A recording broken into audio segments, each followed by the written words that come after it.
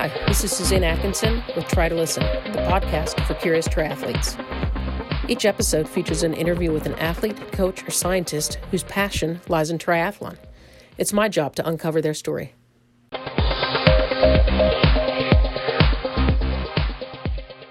Hi there. Thanks for joining me today on Try to Listen. This is Suzanne Atkinson, and today you'll be listening to an interview with Sue Reynolds. Sue is a wonderful woman in her 60s who is a triathlete, and she's on Team USA. She's traveled to multiple world competitions, and she's lost over 200 pounds since she started exercising. In today's interview, she'll tell you all about her journey, all about her motivations, and some of the details, and a couple of funny stories along the way. Her book is out now. You can order it from Amazon. It's called The Athlete Inside.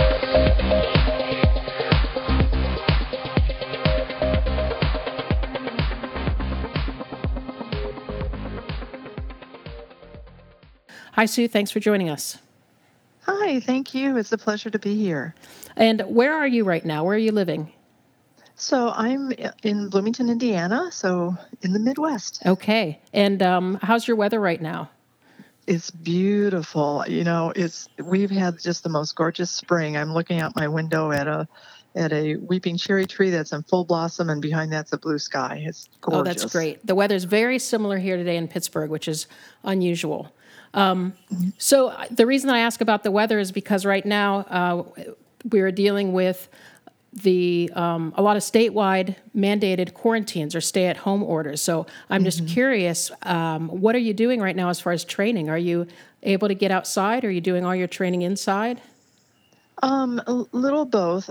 We are under a stay-at-home order in Indiana, and so I'm getting out to run, but I'm making sure that I'm running on wide roads so that people going the opposite direction can stay 10 feet away from me. Uh-huh. And all my biking is on the trainer in my house. And thank goodness for Zwift. That makes it a lot more interesting.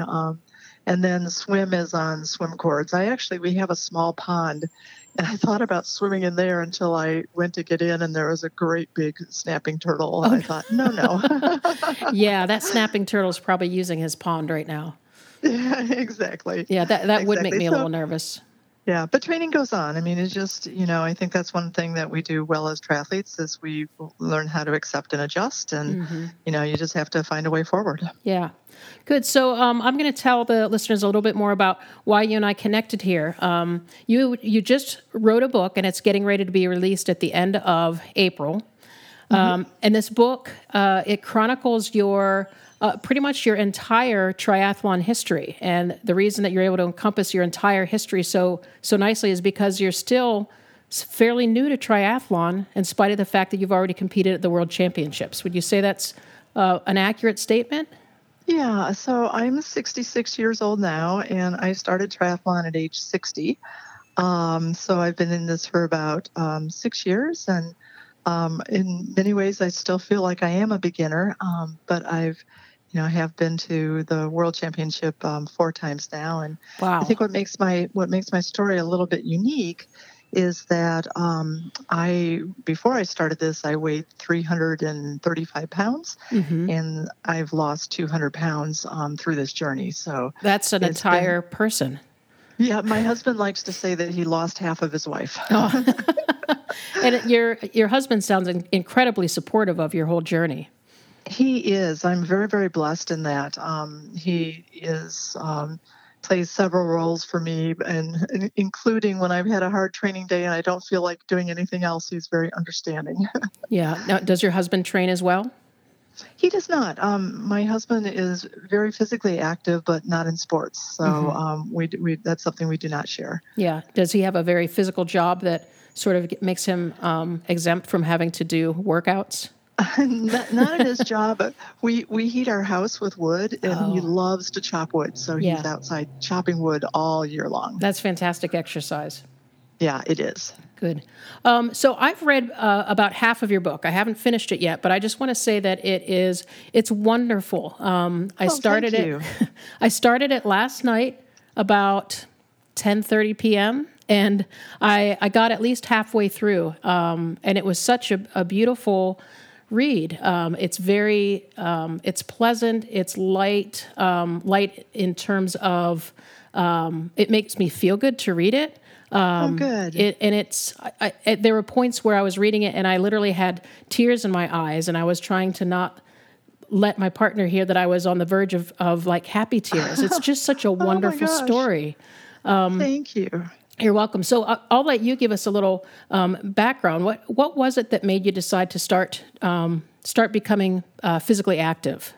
Yeah, so I was, morbidly obese at 335 pounds, and it never really bothered me because of my appearance. For some reason, I mean, that just wasn't as important to me as eating. so I had lots and lots of failed attempts at dieting. And I think it's just because my why wasn't really, big enough to keep me engaged when there was a dozen cookies in front of me. And you're not referring to your YMCA. You mean your reason? Yes, my reason, correct. Mm-hmm. My reason for losing weight. But then I started to get really frustrated with not being able to do things.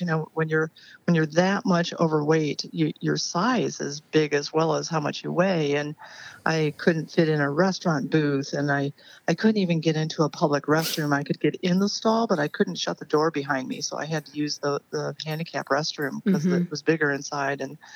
And what bothered me the most was that I couldn't tie my shoes or put on my own socks. So every morning I'd have to ask my husband to put my socks on me in the winter. And I just hated that. And there was just one morning when, nothing specific happened. I just had enough. And I was at the breakfast table and I put up my hands in front of me, palms out, and I just said enough. Mm-hmm. And then I remember I said it twice, enough. And then I just decided to start making different choices. And I figured if I just made one good choice after another for a long period of time, that, I could maybe change things. So I had no idea I'd end up losing 200 pounds and going to Worlds and triathlon. Yeah. Well, I think that's an important part of your story, because you didn't even consider that until after you'd already been becoming more and more physically active for at least a year or longer.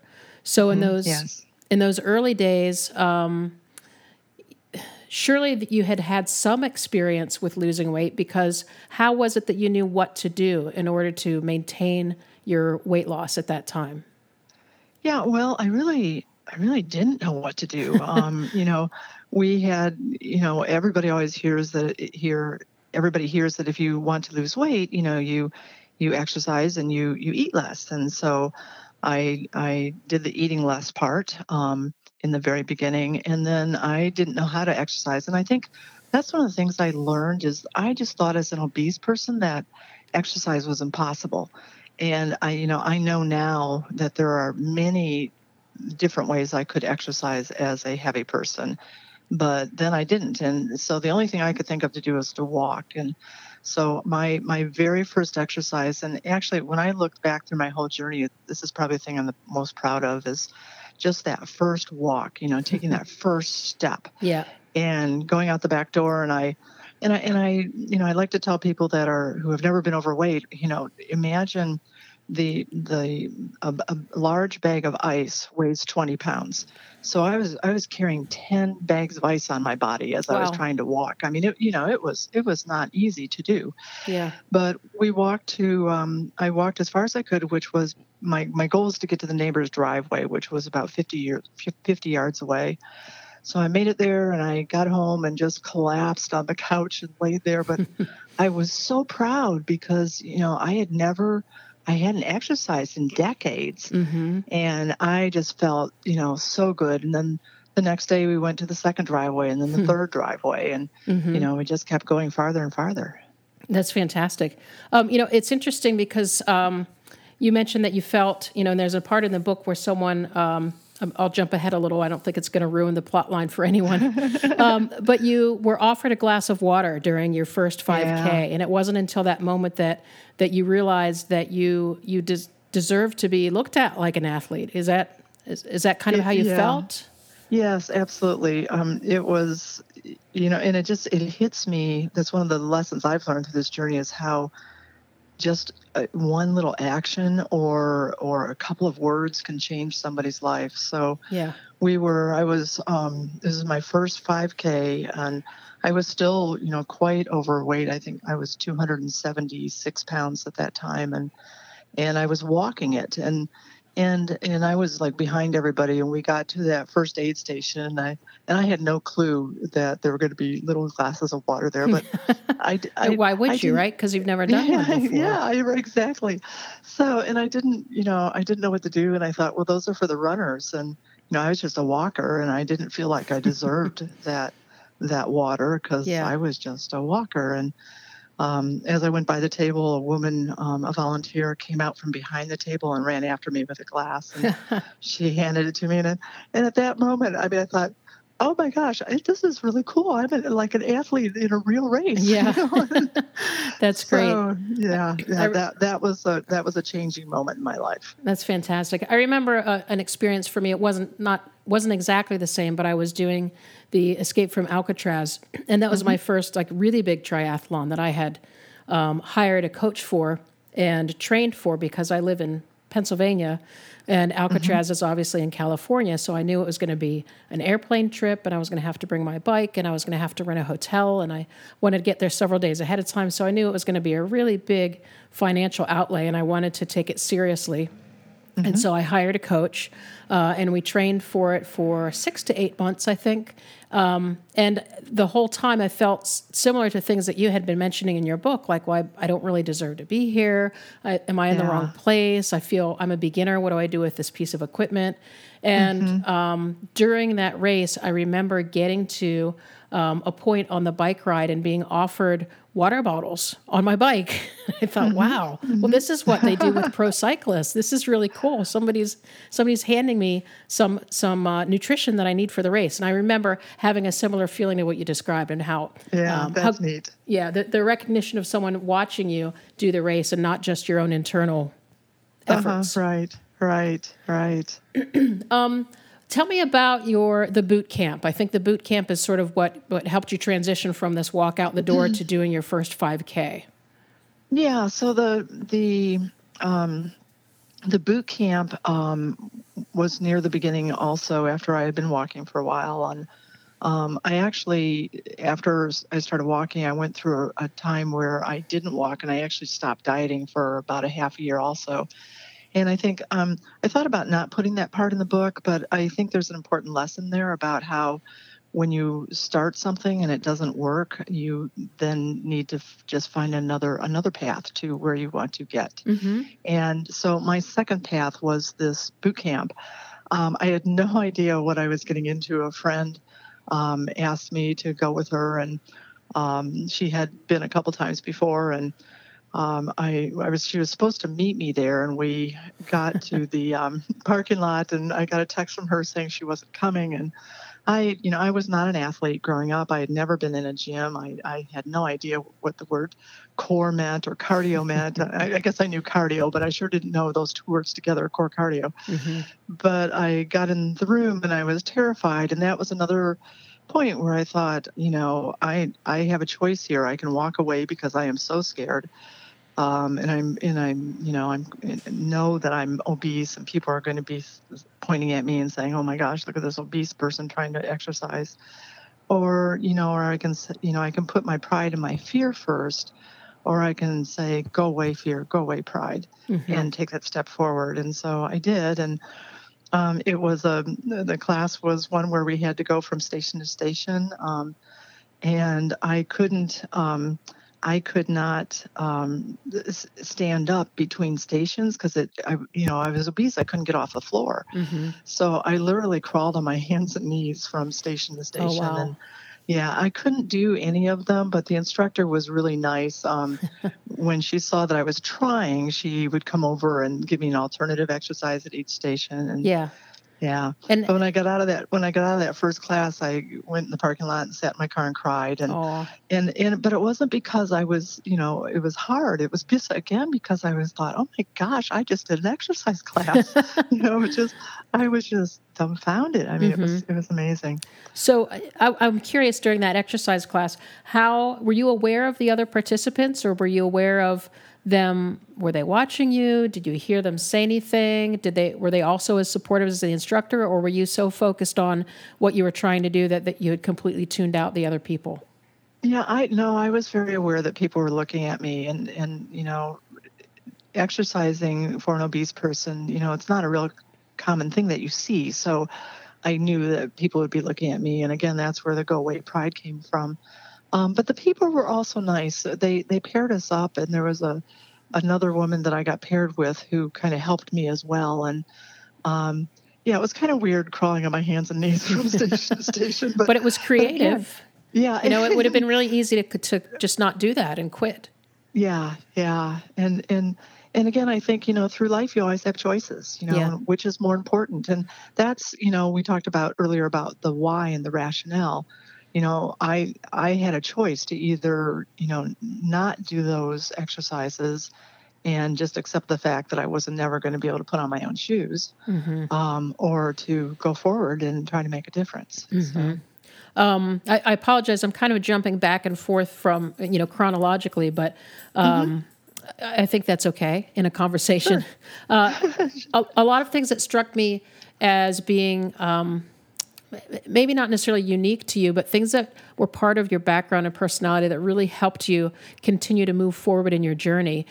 For example, some of the things about how you were raised and your the work ethic in your home, and how, from my reading, your parents taught you skills that you needed in order to, say, continue in that exercise class. I think if people hadn't already learned some skills or already been instilled with some amount of confidence from their upbringing, whether it's their parents or a mentor, that the outcome could have been totally different. Absolutely. I think, and my career background is in education, and one of the things that I've learned as a teacher and an educator is that when we have high expectations of children, they will work their tails off to meet our expectations. And I think that's when I do a lot of work in school improvement. And the first thing we do is to talk about what are our expectations for kids, and do we have high expectations for all kids or just for the kids who come to school eager and ready to learn? Interesting. So, and that's why I wanted to put that story in the book, because I was hoping that people would see that when parents have high expectations of their children, they're equipping their children to have high dreams, and then to take steps towards those dreams. And, my parents did that for me. And then when I faltered, they would be there to support me and help me, again, figure out a plan B. Plan A didn't work, to keep going. Yeah. Two thoughts come to mind. The first one, real quick: are your parents still living? No, they're both deceased. Oh, I'm sorry to hear that. Yeah. Were they alive to see you do through any of this journey? No, they weren't. I started this. I'm trying to think. Yeah, it was my mother passed away first, then my father, and I started this like shortly after he passed away. Do you think that the passing of your parents had anything to do with your final decision, your why? I don't think so. I think it was just, I don't think that did. Although it didn't cross your mind. No, but it has occurred to me many times since, especially for my dad, that I think they'd be very, very pleased with not what I've accomplished, but just how hard I've worked. Sure. That's what would be important to them. Yeah. So that leads me right into the other thing that I thought about, and I've, I have a background in education, but in a different way than you do. I'm not a certified teacher, but there's a lot of teaching that goes on when I work with patients, and of course as a coach, there's a lot of teaching. But sort of the difference between the way that a coach or teacher or parents interacts with someone to support the trying hard versus trying to accomplish a specific goal. And I know that there's overlap, but maybe could you address that a little bit, if you know what I'm trying to say? Like some. Yes, I think I understand, and it's something I feel very strongly about. So one thing that I learned in triathlon is that there's a big difference between process goals and outcome goals. Yeah, exactly. And so by process, let me do the outcomes first. So by outcome goals, those are things like, finishing on the podium or running at this pace or whatever. Mm-hmm. So those are your outcome goals. And the thing about your outcome goals is that you don't have any control over them. Mm-hmm. If I'm trying to be on the podium, I can't control who else shows up, what the kind of day they're going to have, what the weather is going to be like. If I flat on the bike, there's a million things I can't control. Right.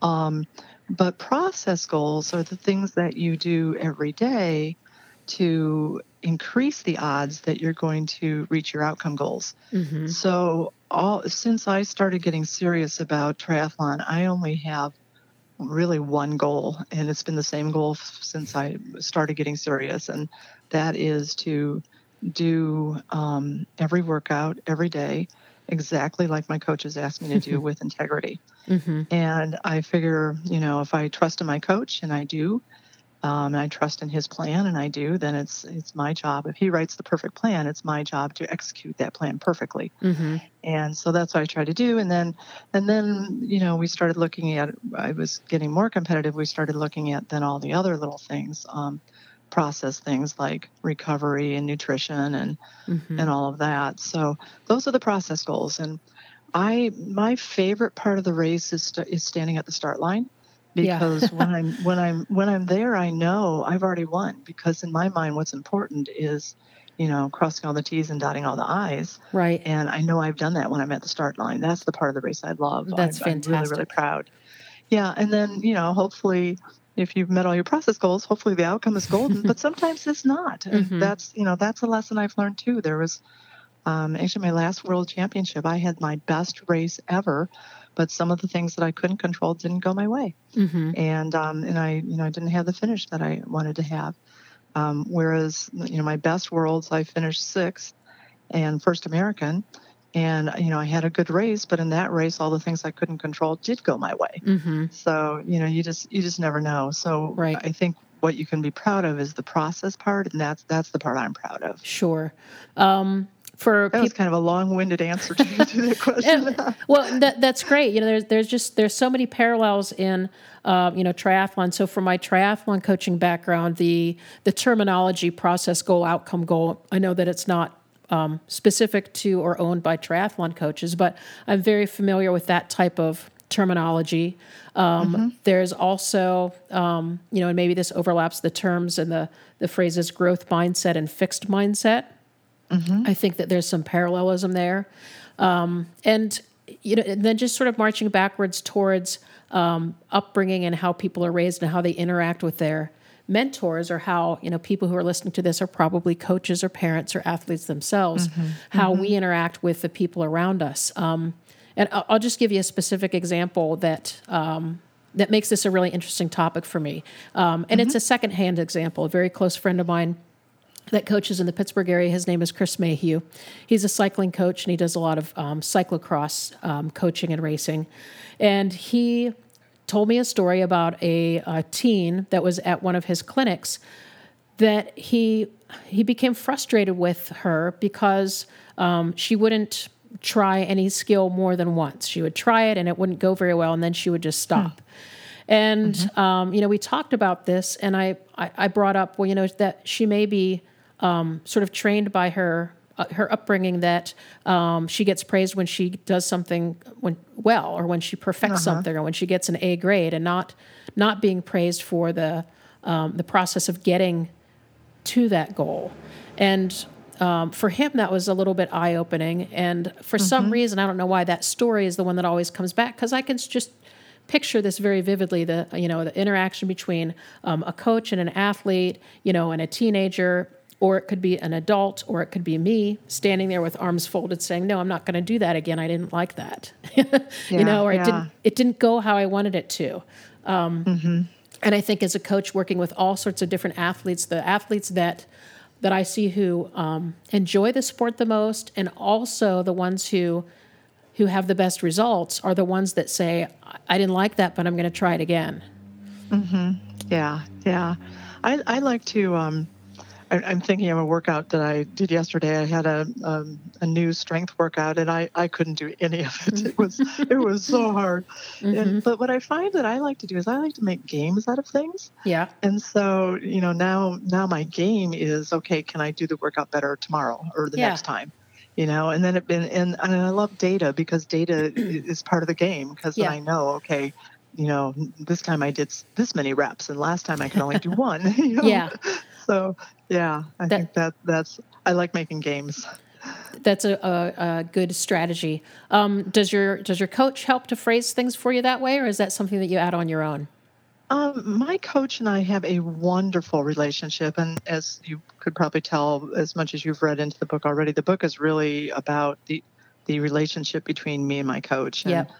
and how he helped me build confidence Mm-hmm. and help encourage. But yeah, so some of this is from my background, but when I'm, going down the wrong road and I'm having a meltdown before a race, he's there to He's always to there. talk me, yeah, to talk me down and to teach me life lessons. Yeah.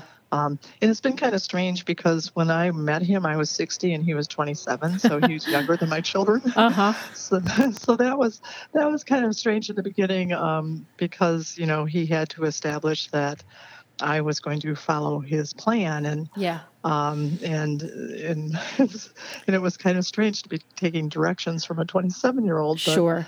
but I but imagine there were some growing pains in there. yeah, for both of us, and I think that's made this enjoyable for me, because I've been able to watch him grow as a coach as Mm, well. We've been working together 7 years now, that's so fantastic. yeah, it's been a long time, And but it hasn't always been smooth. And you mentioned the outcome goals and the process goals. When I qualified, when I was trying to qualify for my first Worlds, I had been 29th at nationals the year before, mm-hmm. and to make Worlds, I had to be in the top 18 in the sprint distance. Yep.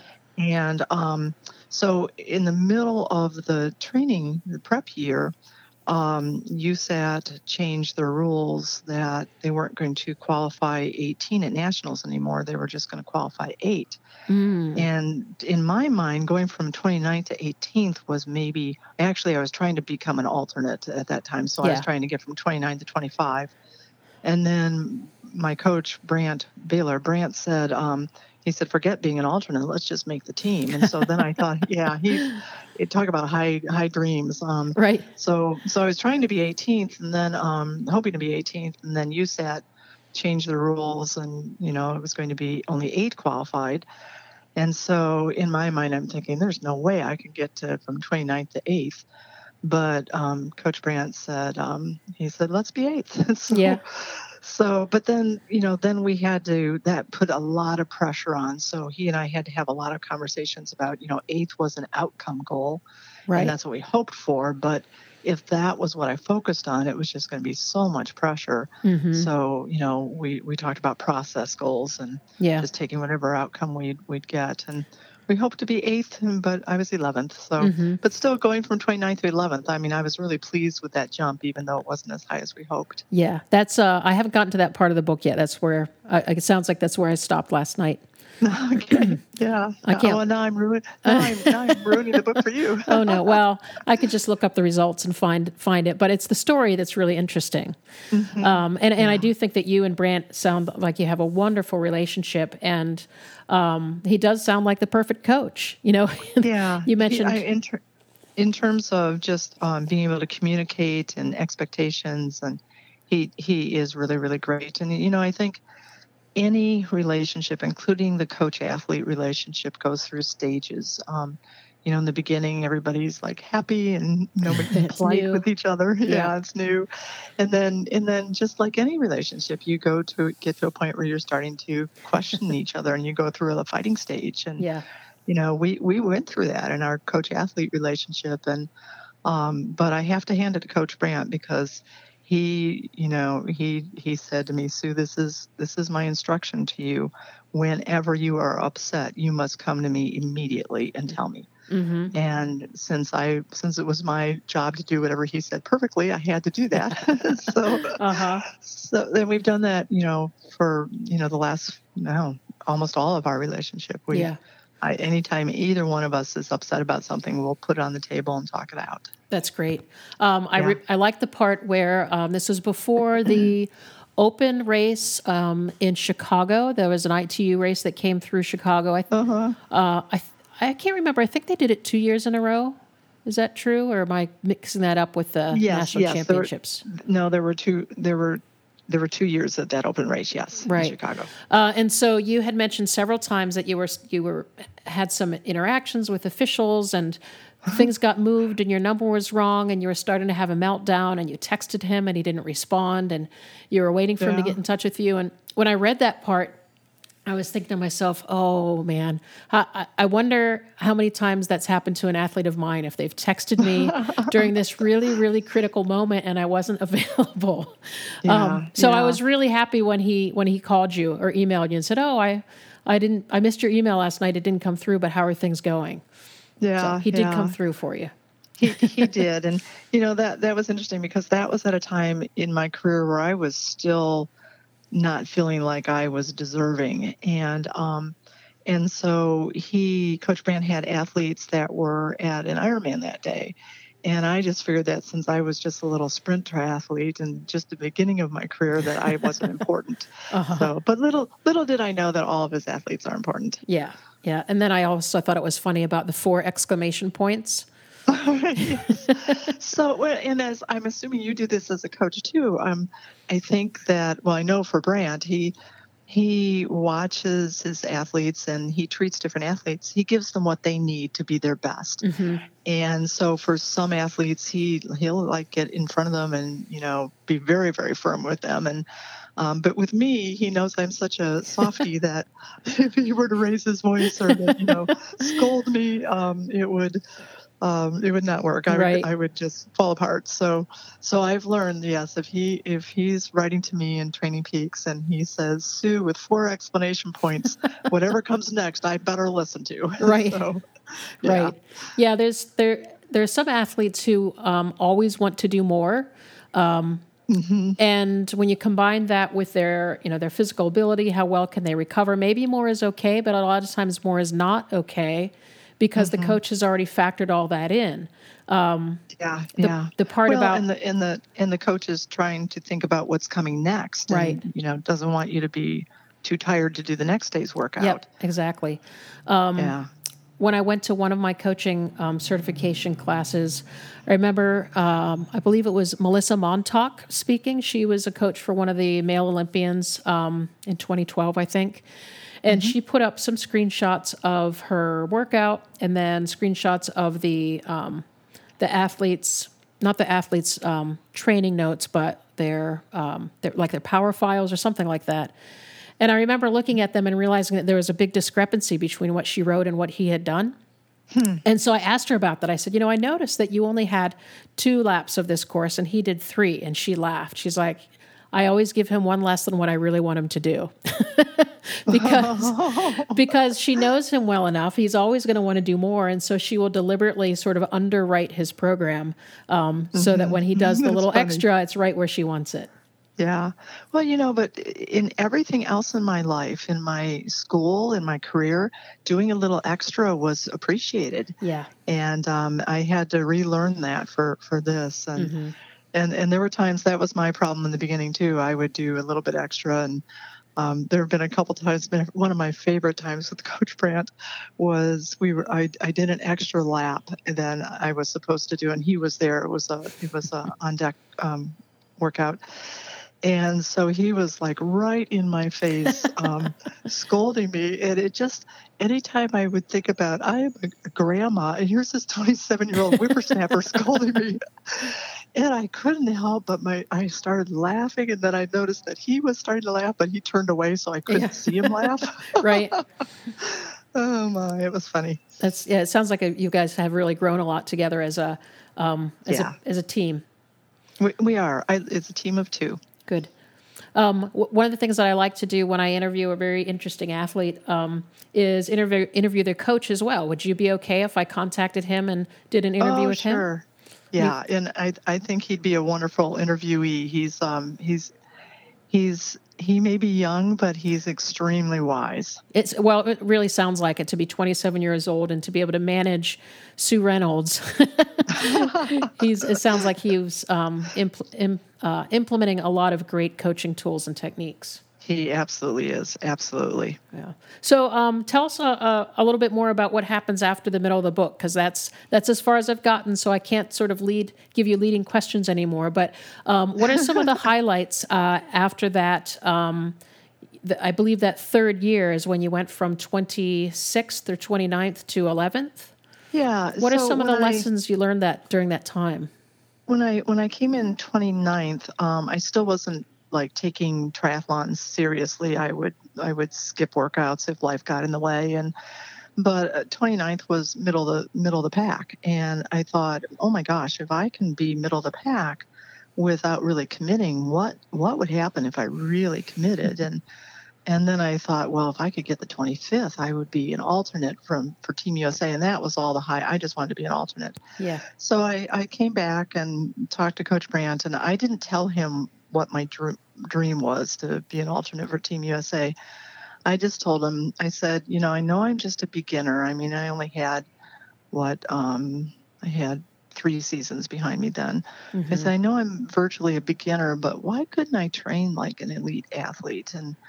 And I said, if I'm willing to put in that commitment, would you agree to coach me like I'm an elite, even though, I'm just a beginner? Mm-hmm. And I thought he might laugh or roll his eyes, but he said, sure, and to his credit. And so we just both went all in, and it was, no excuses, whatever it takes, find a way, no stone unturned. We just worked our tails off. I mean, and instead of triathlon working around life, life began to work around triathlon. That was the number one focus. Mm-hmm.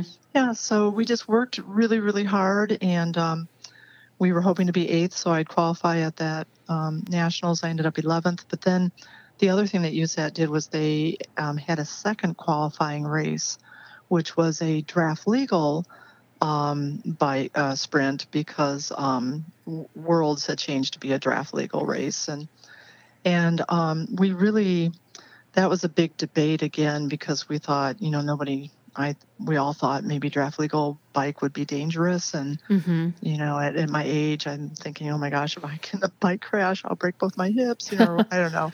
It was just, I was scared. Yeah. So, but then I figured, why not go for it? This was my passion, and I thought, if I get into a pack and I feel dangerous, I'll just pull back and not ride in the pack, So we went for it, and we did qualify for Worlds. So I went. So really, in the 3-year period, I went from coming in dead last in my little local triathlons to qualifying for the World Championship, and that's amazing. So we get the Worlds, and you talked earlier about filling in over your head. I'm virtually a beginner on the world stage, and I'm looking at all these athletes in their country's uniforms, and I'm just so freaked out. And Coach Brandt went with me, and so he kept me calm.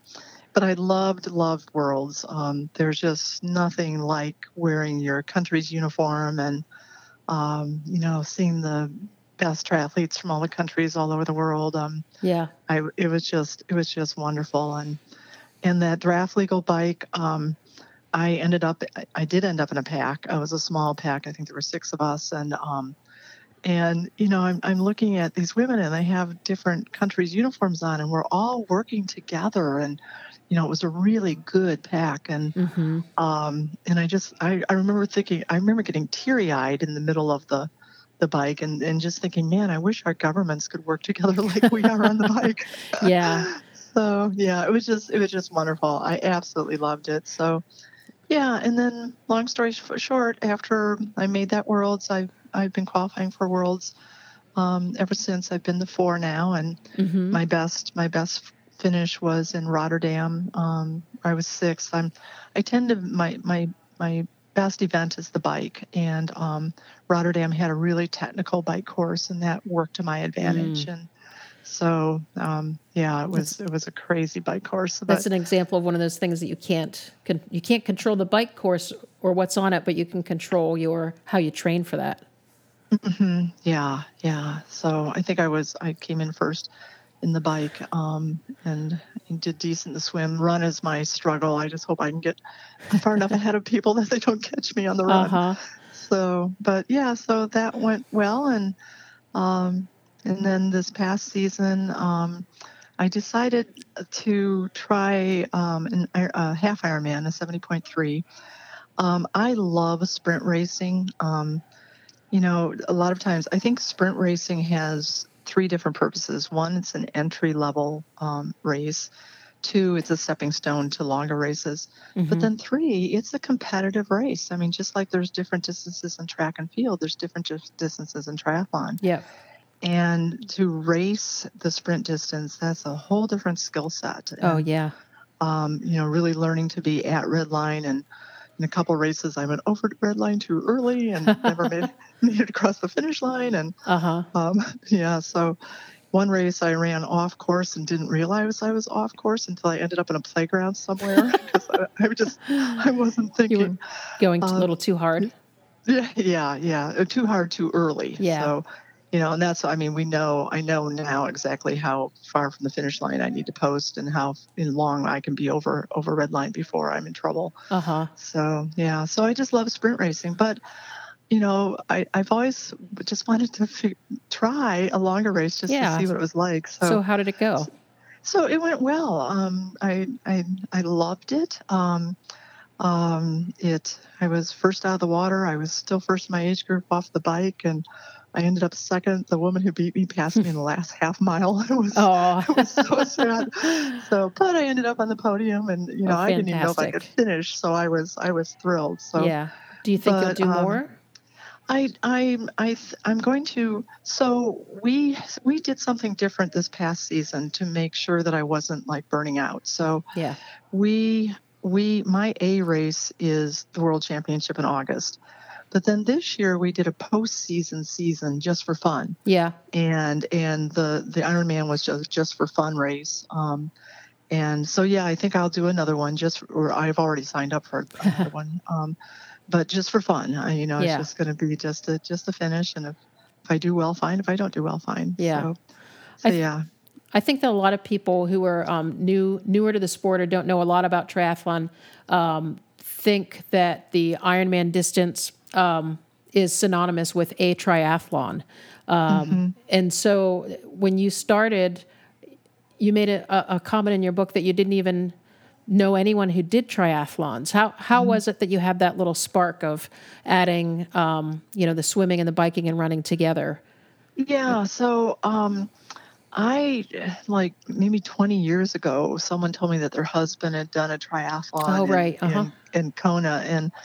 And that kind of sounded interesting to me. But when I started thinking about triathlon, I had no intention of doing one. It was just this fun little daydream that I played in my head when I was jogging or whatever. It just made me feel like a real, cool to think, oh, I'm training for a triathlon. Yeah. but I never thought I'd do one. And then it all of a sudden occurred to me, wait a minute, I can now run the distance of a triathlon. I can swim the distance. I might as well try one. Yeah. So, yeah. I remember I had similar thoughts. I was in residency when I did my first triathlon. And I had been an athlete in high school and in college, so doing sports was not new to me. But I'd never done any individual races. It was always team sports. And I remember that feeling of I did the swim, and I did pretty decent in the swim because I had a swimming background. But when it came to the bike, my first triathlon was in the Pocono Mountains. So up, down, up, down, up, down.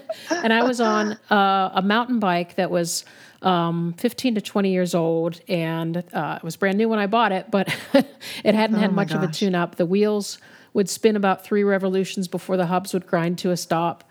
And I started getting passed by people on the bike fairly early. And at first I was, it annoyed me. Some fast guy would fly by me on this fancy bike and this fancy helmet, and I would get this surge of competitive adrenaline and start pedaling harder, and then I just wasn't going anywhere because I was on this crappy old bike, and I hadn't been training. I really just trained to complete the distance. But then when the people passing me started getting older, I realized that it was the second wave passing me. I was because of my age when I did that first one, I was in the first swim wave, and then it hit me. I flipped the script around. Like, well, that's somebody that I beat him on the swim, or this guy's passed me, but I'm. Oh, hang on a second. I'll edit this out. Okay.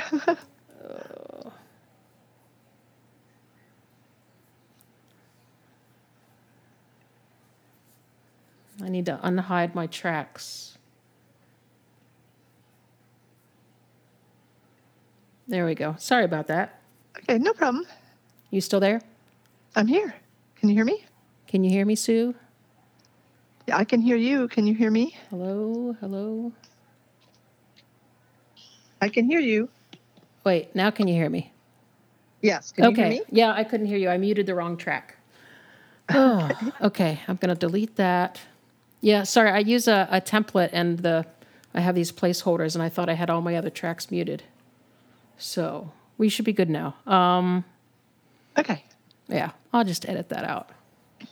Anyway, I finished that bike, and I got to the run transition. When I started the run, I took my first step on the run course, and I remember thinking, I'm going to finish this triathlon, because at that point it didn't matter if I ran or walked. I knew that I would finish that 3.1 miles, and cross the finish line, and I would be a triathlete. And isn't that a wonderful feeling? Fantastic feeling. And then everyone after that, it's just, kind of more of the same. You at least I start thinking of myself as more of, I've always been athletic, but now I'm a triathlete. Now I'm a sprint triathlete. Now I've done an Olympic triathlon. Yeah. What a great sport. It is. My first, and I like to tell people that, it's not like Ironman. There is a sprint distance, and you can dog paddle the swim. You can, stroll the walk if you want to. It's just about keeping going. And my first transition, I really did.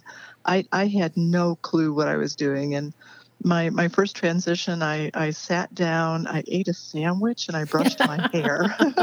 That's great. I think I spent 20 minutes in transition before I went on. That's great. It's really cute. And I love the tone of the book. It's such a fun story to read.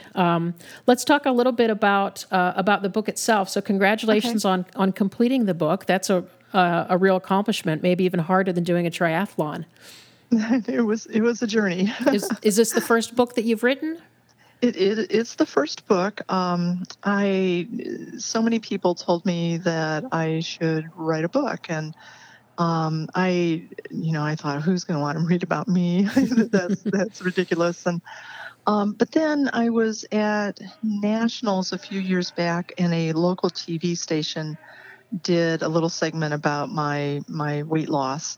That got picked up and someone made it into a video that they put on YouTube, and it ended up having 300,000 views. Oh my goodness! Yeah, it just went viral. Yeah.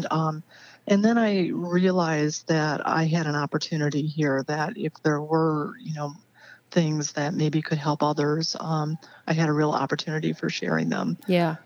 So I looked for an agent, and the first one I talked to, I just wanted to know if she thought it'd be worth my time to write the book. And she said, I think it would be worth your time, yes. And she said, I'd like to offer you a contract right now. Wow. So I had no book, but I had an agent. And how did you find the agent? Well, I had no clue what I was doing. Yeah. I went to a writers' conference where I knew that the participants were each going to have 5 minutes to talk to an agent. And so I just signed up for my time slot and asked her the question and came out with an agent. Did you go to the conference with the intention of writing this book? I had the intention of trying to find out if it would be worth my time. So, and yeah, it was What worth my time. what a wonderful story. Without books like yours, without people like you telling your story, we don't know how other people get from point A to point B. And there's so much inspiration in other people's stories, even if it's not the same path that I've followed or someone else followed. So I just want to thank you for being so persistent, not only in your weight loss and your triathlon, but also in sitting down and just getting this book out there. Oh, thank you. Thank you. I had no clue. I just like triathlon. I had no clue I'd be able to write a book, but hopefully it's out there. And I appreciate your kind words because when you're writing, you're hoping, I hope people like it.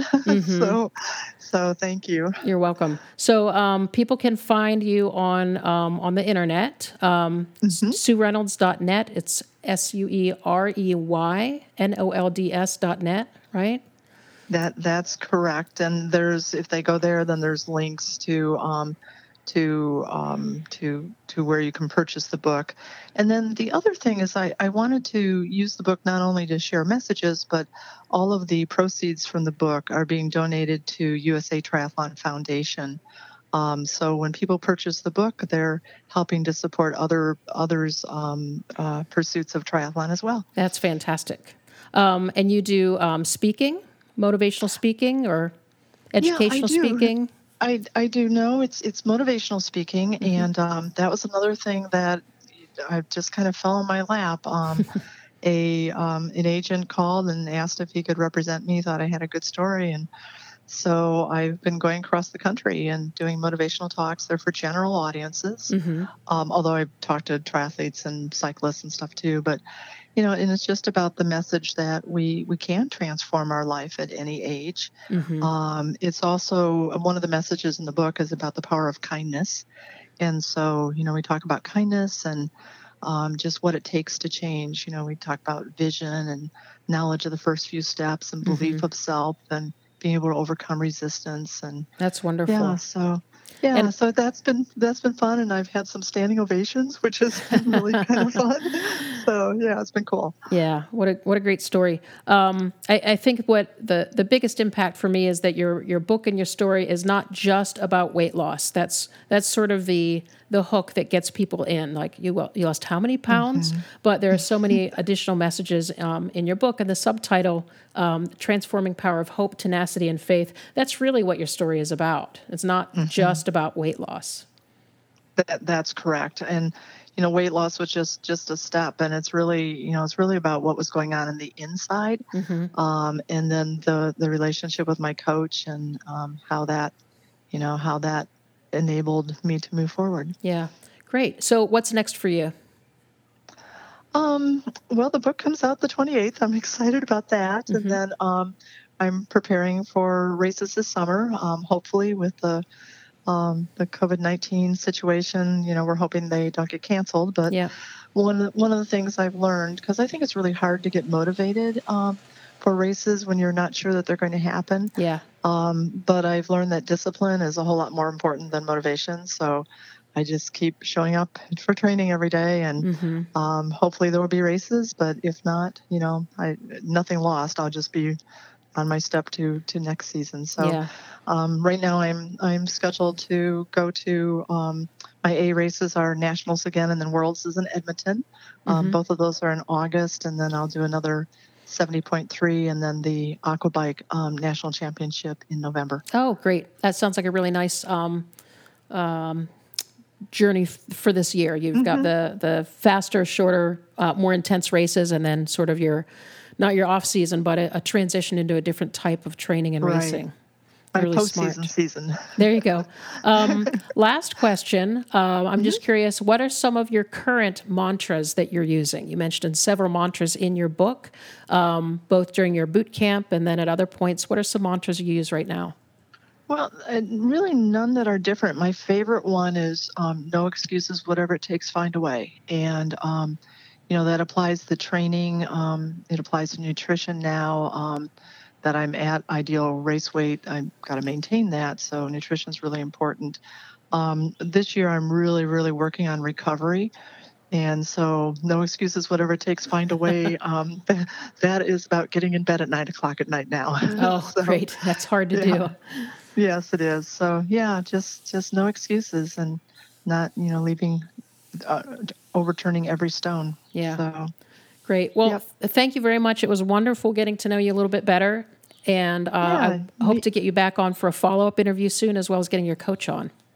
that sounds great. So thank you so much. And as you know, I've been a follower of your podcast. I listen to your podcast when I run, and I just get lots of good things from what I hear you do. And I'm especially interested in your Try Over 50 series. I think that's going to be really exciting. Thank you. I just started that, and I don't know why I didn't think of it before, but I turned 50 last year, and it was not nearly as traumatic as I thought.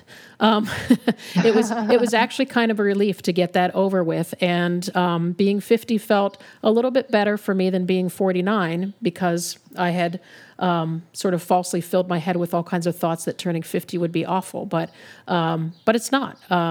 And I'm sure that life continues to become more and more, enlightening as we continue to get older and have more experiences and figure out how to incorporate all of our obstacles and struggles into continuing to move forward. So I won't say I'm looking forward to 60, but it'll get here, and I hope it'll be better than 50. The trick is, I can say this as a 66-year-old, the trick is that in your heart, you never get older than 29. Yeah, I definitely don't feel like I thought 50 would feel. Yeah, good. Yeah, great. Well, thanks so much. I appreciate it, and hopefully we'll catch up with you soon. Everybody go check out Sue's book and get your own copy. Sounds good. Thank you so much. You're welcome. Bye-bye.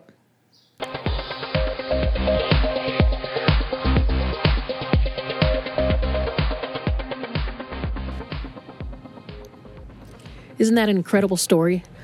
I just am so motivated by people like Sue who persevere. They don't give up. Nothing stops them. Nothing stands in their way. And it doesn't mean that it's an easy path to take, but they are so driven to accomplish their goals that they don't let anything stop them.